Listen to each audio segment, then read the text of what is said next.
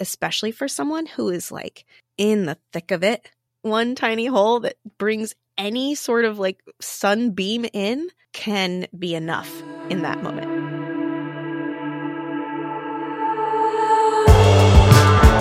Hello, brave friends. Welcome to this week's story episode. I'm your host, Jessica Pate, and I'm so glad you're here. In many ways, our podcast is all about heroes. Every mom who shares her story here is offering something heroic. In vulnerability, they hold up a mirror, a place we can go to witness parts of our own paths and be reminded that we aren't alone. This journey is hard. Whether it's fellow moms in the trenches or heroes of a totally different kind, we need people to look to. Effie Parks shares her story today about some of the things that her own heroes have taught her about staying rooted in the present when the future feels like too much. Michael J. Fox is one of my heroes. He's one of my heroes because he's courageous, because he's a leader, and because he believes in optimism in the face of despair. He's one of my heroes because he lifts up those who aspire to those traits. But you know, one of the other things I love about Michael J. Fox? That there are a million other reasons to love him too. Michael J. Fox has been a part of my life for decades, and not for reasons I could have imagined when I was a kid. Let me take you back to when I was a little girl in Montana. We didn't have a big fancy TV, but I can still remember snuggling up next to my siblings on the couch as we popped Back to the Future into the trusty old VHS machine. Marty McFly was the epitome of cool, and I was pretty sure I was too, rocking my crimped hair and denim skirt. So I loved him when I was growing up. Who didn't have a crush on Marty McFly and his sparkling side smile? Marty was cool and saved the day so the future didn't collide with the past. Hey, Doc, we better back up. We don't have enough road to get up to 88. Roads? Where we're going, we don't need roads.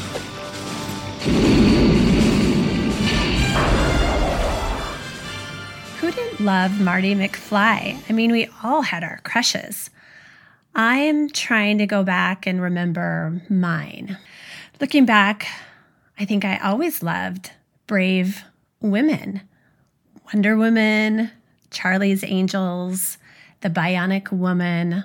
Totally dating myself right now. Those were women who inspired me because they were strong and they were courageous and they got the bad guys. Then, when I was 18, I learned Michael J. Fox had named his baby girl Esme. I thought it was the most beautiful name I had ever heard, and I tucked it away as my secret baby name. Most moms out there will know what I mean. The name you never tell anyone for fear they will use it first. The only person I ever told about it was my best friend, Kelly. I would keep that name secret until I had a baby girl of my own. But before that happened, my husband Casey and I had a little boy, Ford Cannon Parks. Ford was born just over 5 years ago now. Let me tell you a little bit about him. Ford has piercing blue eyes and a wild mop of curly hair. So blonde, it's white. It reminds me a lot of Doc's hair in Back to the Future. Ford tries harder at everything than anyone I've ever met, and he has an infectious, world-famous laugh that could warm the Grinch's heart. Ford was born with a rare disease called CTNN-B1 syndrome, a severe neurodevelopmental disorder.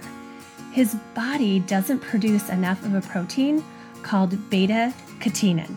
Beta-catenin impacts all aspects of growth and development. His tone is very complicated. No, not the kind of tone people are usually talking about when they use the word. His voice isn't high, low, or in between. Ford can't speak. That's just another piece of his disability. What I'm talking about is his muscle tone. He has super low tone in his trunk and just as super high tone in his arms and his legs. Imagine carrying around an excited kangaroo in a sack. A little bit of dead weight, but with these wild limbs that kick and punch and kick and punch, usually when you're least expecting it. Up until then, I had thought of Michael J. Fox mainly because of my teenage crush on Marty McFly, and because I loved his baby girl name. But now I began to realize that Michael J. Fox had a role in my adult life, too. He and Ford had a lot in common. Medicine, disease, a zest for life no matter what. I was sitting in a clinic room at the neurologist, and she told me the new drugs Ford would need to take, and that they're typically prescribed to Parkinson's patients. There he was again, Michael J. Fox, in my neurology appointment. He's the only person I knew who had Parkinson's. At that time in Effie's life, she was juggling a lot. She's still juggling a lot.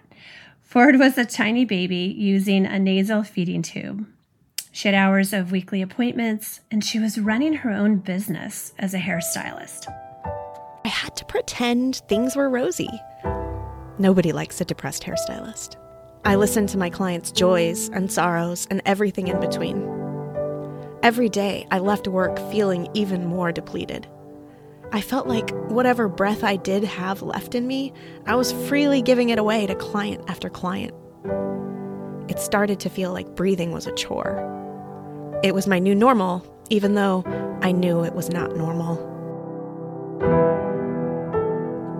I can relate to this. I think many of us can. We are no strangers to being on autopilot and to burnout in this community. It can appear in so many ways, like there's an unplugged drain somewhere in the core of me pulling energy out of even the most simple day-to-day things, out of my hope and excitement for the next year, next month, even the next day. I didn't know it was anxiety. I had never had that. I didn't know that anxiety was defined as actually living in the future, which I was doing twofold. I was grieving the future of this fictional life I thought I would have, and I was also living in another fictional future where my son's lifespan would be shortened. I was in a constant state of Back to the Future. It was torture, suffocating. I realized that Michael J. Fox had fought that fear too, and fought to retain his optimism about his life and his future. Over this last year, I've felt a tweak here or there in my back. Ford is only 5, and lifting him is already starting to take a toll on my body. It scares me. Terrifies me, really. What if I injure myself and can't pick him up? I have to pick him up. I can't just tell him, "Sorry, Ford, Mommy can't get you out of bed today. My back hurts." Or, "Sorry, little dude, can't pick you up. Can you maybe walk the rest of the way?" I will likely be lifting this boy for as long as I live, or for at least as long as I can. I knew I had to get serious about my physical fitness, so we recently invested in The Mirror. It's an amazing home workout system. It's an investment we made to ensure that I can be strong enough to lift this beautiful child from his bed to my lap, from my lap to his wheelchair, from his wheelchair to the car seat. And once again, Michael J. Fox is there. There's a dresser next to where I work out in front of the mirror, and on it is "No Time Like the Future. An Optimist Considers Mortality," Michael J. Fox's most recent book. I put it there after I finished reading it, and I can't bring myself to move it because it feels like it's meant to be there, to remind me of what I'm fighting for. Those words from one doctor, "shorten lifespan," ran through my head constantly. I still don't know what shortened lifespan might mean for Ford. I've chosen not to dwell on those words. When I think about those days, when I would go back to the future, I remember how I felt like it was literally choking me. When I go back to all of that trauma, thinking about what would happen in the future for my beautiful child, what we were told he wouldn't become. Doc is constantly chastising Marty McFly about the future. Having information about the future can be extremely dangerous, he says. Even if your intentions are good, it can backfire drastically. Ain't nobody got time to dwell on a shortened lifespan. Me having information on what could be Ford's future was devastating. It was ruining my spirit and taking my light, never being able to catch my breath, and literally struggling to breathe. It was exhausting. Michael J. Fox's story and hard-won optimism was a lifeline. What are our lifelines? When the future seems like too much, what do you come back to time and time again? Sometimes it can be a recurring theme, like MJF's story and his story. Or maybe it's a belief system or a practice. Meditation, going on long walks, prayer, a good meal, therapy. What helps you breathe? There's one more Michael J. Fox connection to my life. In 2018, I became pregnant with a daughter. My husband and I had a whole list of names. I hadn't told him about my secret baby girl name. My friend Kelly, who has called me almost every day since I met her, kept asking if I was naming her Esme. I don't know, I said. I feel weird now. I probably would have gone with something on our list had it not been for Kelly, reminding me how much that name had meant to me for over a decade. It was a couple weeks before my due date, and I told my husband that Esme is what I had always wanted to name a baby girl. He loved it. And Esme Amaris Parks was born at the exact time of that year's blood wolf moon eclipse. And like that eclipse, she was extraordinary. She's Esmazing. And she is her brother's biggest defender. So when it feels like the flux capacitor is getting overloaded and I'm going 88 miles an hour in a day, I take a few deep breaths and head to my mirror and move my body. And I see Michael J. Fox's book. I see a fighter that I'm proud to have on my team. Thanks, Marty, for introducing me to the real hero. Effie, welcome back to the show. It's good to be with you again. Hello, Jessica. Thank you. I'm super excited to see you again, even if it's not in person this time. I know. I can't wait for you to come back to the Napa Center so we can have a yummy, delicious lunch or dinner together. Yes, totally. I get to see my friend Ford.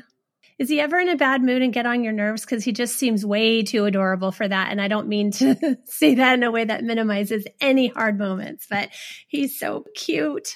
Yes, thank you. The things that have been getting on my nerves lately is he has been screaming a lot, and it's happy screaming, but it is like prom girl night of screaming, and I can't get him to stop. So I don't know what kind of stimming that is. He doesn't really understand that it's loud. So those are the moments I am like, Ford, you're not cute. This is not cute. You are not cute. Oh, man. Yeah, that's hard on a mom's nerves and ears. I wanted to ask you, when did the Michael J. Fox metaphor hit you? Was it all along, or did you just realize it at some point when you went to sit down and write this story, all these parallels? You know, I think when I started actually thinking about him on a weirdly regular basis, I know I'm like such a creepy stalker, was in that appointment when she gave us these drugs, you know, these really powerful crossing the blood-brain barrier drugs, and told me that they were normally targeted for Parkinson's patients. And I thought, well, wouldn't you know? Because, you know, he's such an advocate, and most of anybody, you don't have to be in the rare disease world, knows that Michael J. Fox has Parkinson's. Tell me again what you remember just kind of growing up and how you fostered this love of his character and just Michael J. Fox. Well, I think we all have like a couple of those like movies, right, that we grew up with that kind of shaped our existence. It was so much different then, I think, than it is now. There wasn't as much information overload. And like we matched our clothes to these people and like said things, and like, you know, kids started skating from it. I don't know. I feel like there was just so much more of a special nook for these characters in these movies when we were growing up, as opposed to now. Maybe I'm wrong. I can see that, Effie. No, I can see that, because we had to wait for so much that it was so meaningful to us when we got to go to the movies. These, you know, young whippersnappers today, they just like download, switch. Yeah. Yeah. And how exciting that was, right? And I come from a really small town in Montana. So the kids I saw were trying to be like kids like Michael J. Fox, right? Like he was a city kid. He was so cool. Like, most of my friends lived on farms and, we played in the woods all day. So he had a very cool life. And who doesn't love time travel? I mean, time travel is amazing. I'm still obsessed with time travel movies now. Yeah. That made us all wish and wonder and want to time travel. Evie, this was your first attempt at writing this story in particular. Yeah. The only other writing I do is like on my computer, in my journal, on posts, especially like in the beginning when I was so drenched in fear and stuff with having Ford. Like I hadn't made a blog before or anything like that. My outlet's been audio, right? Like I make podcasts and that's how I've shared my story, but I hadn't really sat down to like write one yet. Well, I thought you did amazing. It was absolutely a lovely piece. So I hope you keep writing. I hope since you posted that you are writing more stories. Thank you. Yes, I am definitely trying to kind of mix those things for me because it has a different cathartic aspect to it. I agree. It's very, and I like to write like actual with the pen and paper. I don't write on the computer as a starting place. What about you? I actually wish I could handwrite because I love the romance of it, but I was a hairstylist for like 20 years and I have the worst like carpal tunnel in my hands. So even writing one paragraph, my wrist hurts and my hand hurts. So it's really frustrating to actually have to pick up a pen. And it's a bummer, but thank goodness for technology. Evie, have you shared your love of Michael J. Fox with Michael J. Fox? Have you tried contacting him or tagging him with your piece? No, I just tagged him on Twitter. But something funny did happen just like weeks after that. I found out my podcast won a We Go Health award and they flew us to Boston to accept it at a ceremony. And it was at this health conference. It's like the world's largest health conference. And weirdly enough, Michael J. Fox was one of the speakers at the event. He was doing it virtually. And I wasn't there for that. I think you had to have like a really extra special ticket to see his speech, but we were kind of at the same event. That was super random. And just another piece where I was like, this is so weird. I think we're supposed to be friends, Michael. Wow. What do you think about us moms having heroes for our everyday life? My mantra is I'll take all the help I can get. So get it wherever you can and get it in every form that you can, whatever it speaks to you. Obviously, you need things to look forward to and people to look up to and people to learn from and situations to find yourself in other people's story, right? So you don't feel different and alone and separate. And I think that's the beauty of when people tell their stories, right? Like you can see how similar we are and you can find something usually about something someone's gone through, or you can find a piece of that in your own life. And I think it can just really be transformative. And I think it helps you process through things. It helps you let go of things. And it hopefully causes us to reflect and be introspective and see the wisdom that they might be sharing in their own story. And how does this apply to me? Or where can I go with this? How can I take this and apply it to my own life or my own thinking or my own patterns, my own behaviors? Yeah. And even if it's just as small as sharing it with someone else, like maybe someone who needs it. Maybe it could just be a little click of a button. True. And not everyone wants to write their stories and post them. Not everyone wants to have a podcast. Not everyone is writing a book, but just sharing your story over coffee with that mom that you see at school, in that support group or whatever connects you is meaningful. So does it mean you have to put all this pressure on yourself to become some published whatever? Just having eye to eye, voice to voice connection and just sharing your war story, your war and love story is so connecting. Do you find that where you are, you're finding your rare community there physically where you are, Effie, or do you find it mostly online? Definitely mostly online, although because of the podcast, I've found people in person that live near me. Like I hang out with my friend Jill Hawkins, who lives down the road, and Janet, who lives down the road, and my friend Kim Aldinger, who lives in the next town. And so I've definitely formed these bonds with some really special people that actually live near me because they found the show. I think in terms of my rare disease community here, it's a little different because the world has been different for 2 years. So there hasn't been an opportunity to just go out and meet people and do the things. So that could probably change a little bit going forward. That's also the beautiful thing about the internet and podcasts and things like this nature with being a parent to a kid like Ford is I don't have that freedom all the time to go and hang out with people and do all that stuff. So you have to find your communities in the ways that it fits into your life. Most of the time for families like ours, it's not in person. And you're okay with that. You've accepted that. You are making the most of that. Oh, yeah. I mean, like I said, I have enough. Like I have people around me that are physical that I can like see and touch. And I wish I could see them more, but it's just not realistic for all of us. Our lives are nuts. I wish I could see my friend Cynthia every day, but she's got a medically complex kid and it's just not realistic. That's true. So we adjust. We're always adjusting. I think we're always adjusting our expectations as human beings, but especially as moms living this altered parenting life, we're always adjusting our expectations. Yeah. And you just really have to work towards discovering what you need. And if what you need is all in person, then you got to figure out how to make that work. And when you want something to work, you try your darndest to make it happen, right? So really just kind of being compassionate towards yourself and giving yourself patience and figuring out what you need is a good step. I love that. If only I could tell my younger self all about self-compassion. It's definitely a movement that's finally shaking the ground, and that is an exciting thing.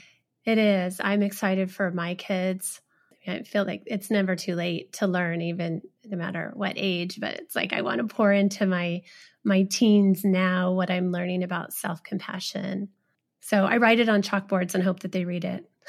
Good. They do. They read it. Even if they make fun of you now, they're going to love you about it later. So true. Well, let's go back to Michael J. Fox. He says, if you can find something to be grateful for, then optimism is sustainable. You've probably heard him say that. Yeah. I mean, especially imagining myself as a patient, right? Like if I can even remotely put myself in the shoes of Ford or Michael and then have all the extra stuff with a family and existence and self-discovery. Absolutely. I think that that's good for your soul. I think it triggers chemicals in your body, even just the smallest bit, especially for someone who is like in the thick of it. I think one tiny poke, one tiny hole that brings any sort of like sunbeam in can be enough in that moment. I agree. So do you have a moment that you can call up right now where you felt like you were in the thick of it, the molasses of pain and internal agony about Ford's condition and what you did to pull yourself out or to allow that breakthrough sunbeam, Effie? I think what I found that was the most powerful part of that exactly was actually just letting it be there and not trying to pull myself out of it. That was probably one of the most powerful healing experiences of all of it. So just letting it be, recognizing it, observing it, allowing it versus pushing it away, trying to patch it with gratitude or optimism, but like really just feeling and kind of going all the way through the feelings. Is that what you mean? Yeah. Because I think before when I would try to figure that out, right, of be grateful, find gratitude, find something positive, be happy, that was just pushing the stuff down to where you needed to have that like a fix all the time rather than it was exactly what it was supposed to be. It was sun coming in. It was a relief. And I think until you have this part, equalized and find that openness, where you can just be okay with being yourself, that light is so much sweeter then. And if someday Ford could tell you what a hero that you have been for him, what would you hope that he would say? Oh, geez, now you're going to make me cry like usual. Sorry, I'm crying too. It's okay. Don't be sorry. I don't even care if Ford thinks I'm a hero. I just want Ford to feel so loved. I just want him to be comfortable because he is the most amazing person I've ever known. And he changes people. And I think I just want to know that he's okay. Yeah. Well, I've witnessed you in action with Ford, and your love is palpable, Effie. It's so real. It's so there. It's so sweet, and it's so pure. So keep loving Ford. Thank you, Jessica. And I'm so glad that you got to meet him. He's just that medicine, his laugh is just that medicine that feels so good. All these kids, they're just special. I know.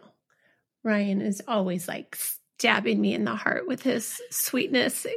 I know. Like what 18-year-old man-child would say, Mom, we need to pray for Ukraine.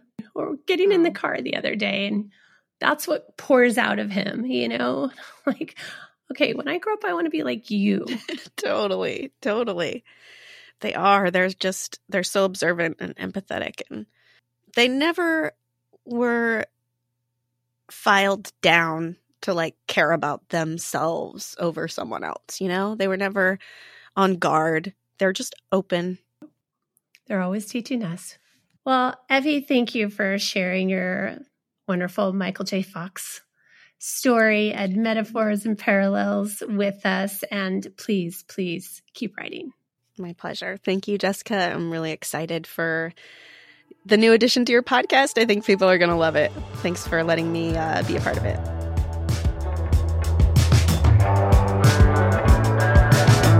If you could do us a great favor by leaving a review and a rating, it helps our podcast get into the ears of more and more moms. Also, if you have never joined the international community and sisterhood of We Are Brave Together, go to our website, wearebravetogether.org, and fill out the little form to be a part. We are here to support you and validate you, encourage you, and give you resources for your journey as a mom. Thanks so much for listening.